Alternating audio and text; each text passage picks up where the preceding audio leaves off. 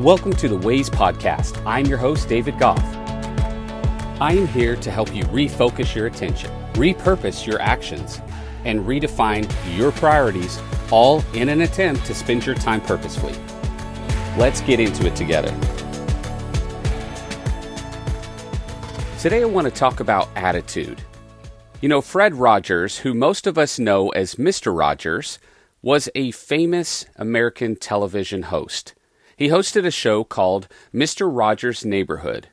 Now, most of you know this show or know something about this show, but long story short, the television show was about teaching kids how to behave. It was teaching kids how to live out a successful life based upon the principles that Mr. Rogers felt were important. One of those principles being attitude. And the reason I reference Mr. Rogers is because he had a fantastic quote about attitude. He said that attitudes are caught, they're not taught.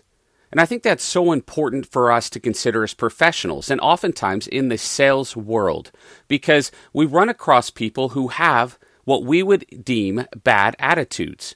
We run across people who come to the table with a bad attitude that can negatively impact us.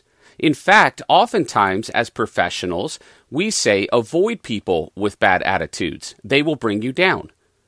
But let's also consider our impact on other people. Remember, attitudes are caught.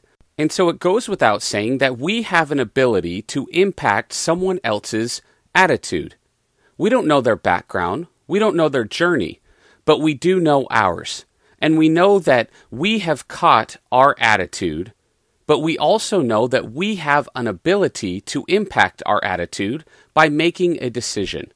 We also recognize that as leaders in our industries, that we can go out and have an impact on others and their attitude. So this week I want to encourage you to think in terms of your attitude. Are you expressing love for what you do?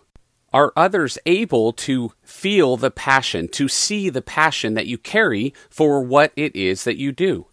Take some time this week to think about these things and take action on impacting other people's attitudes. Remember, Mr. Rogers says, attitudes are caught, they're not taught.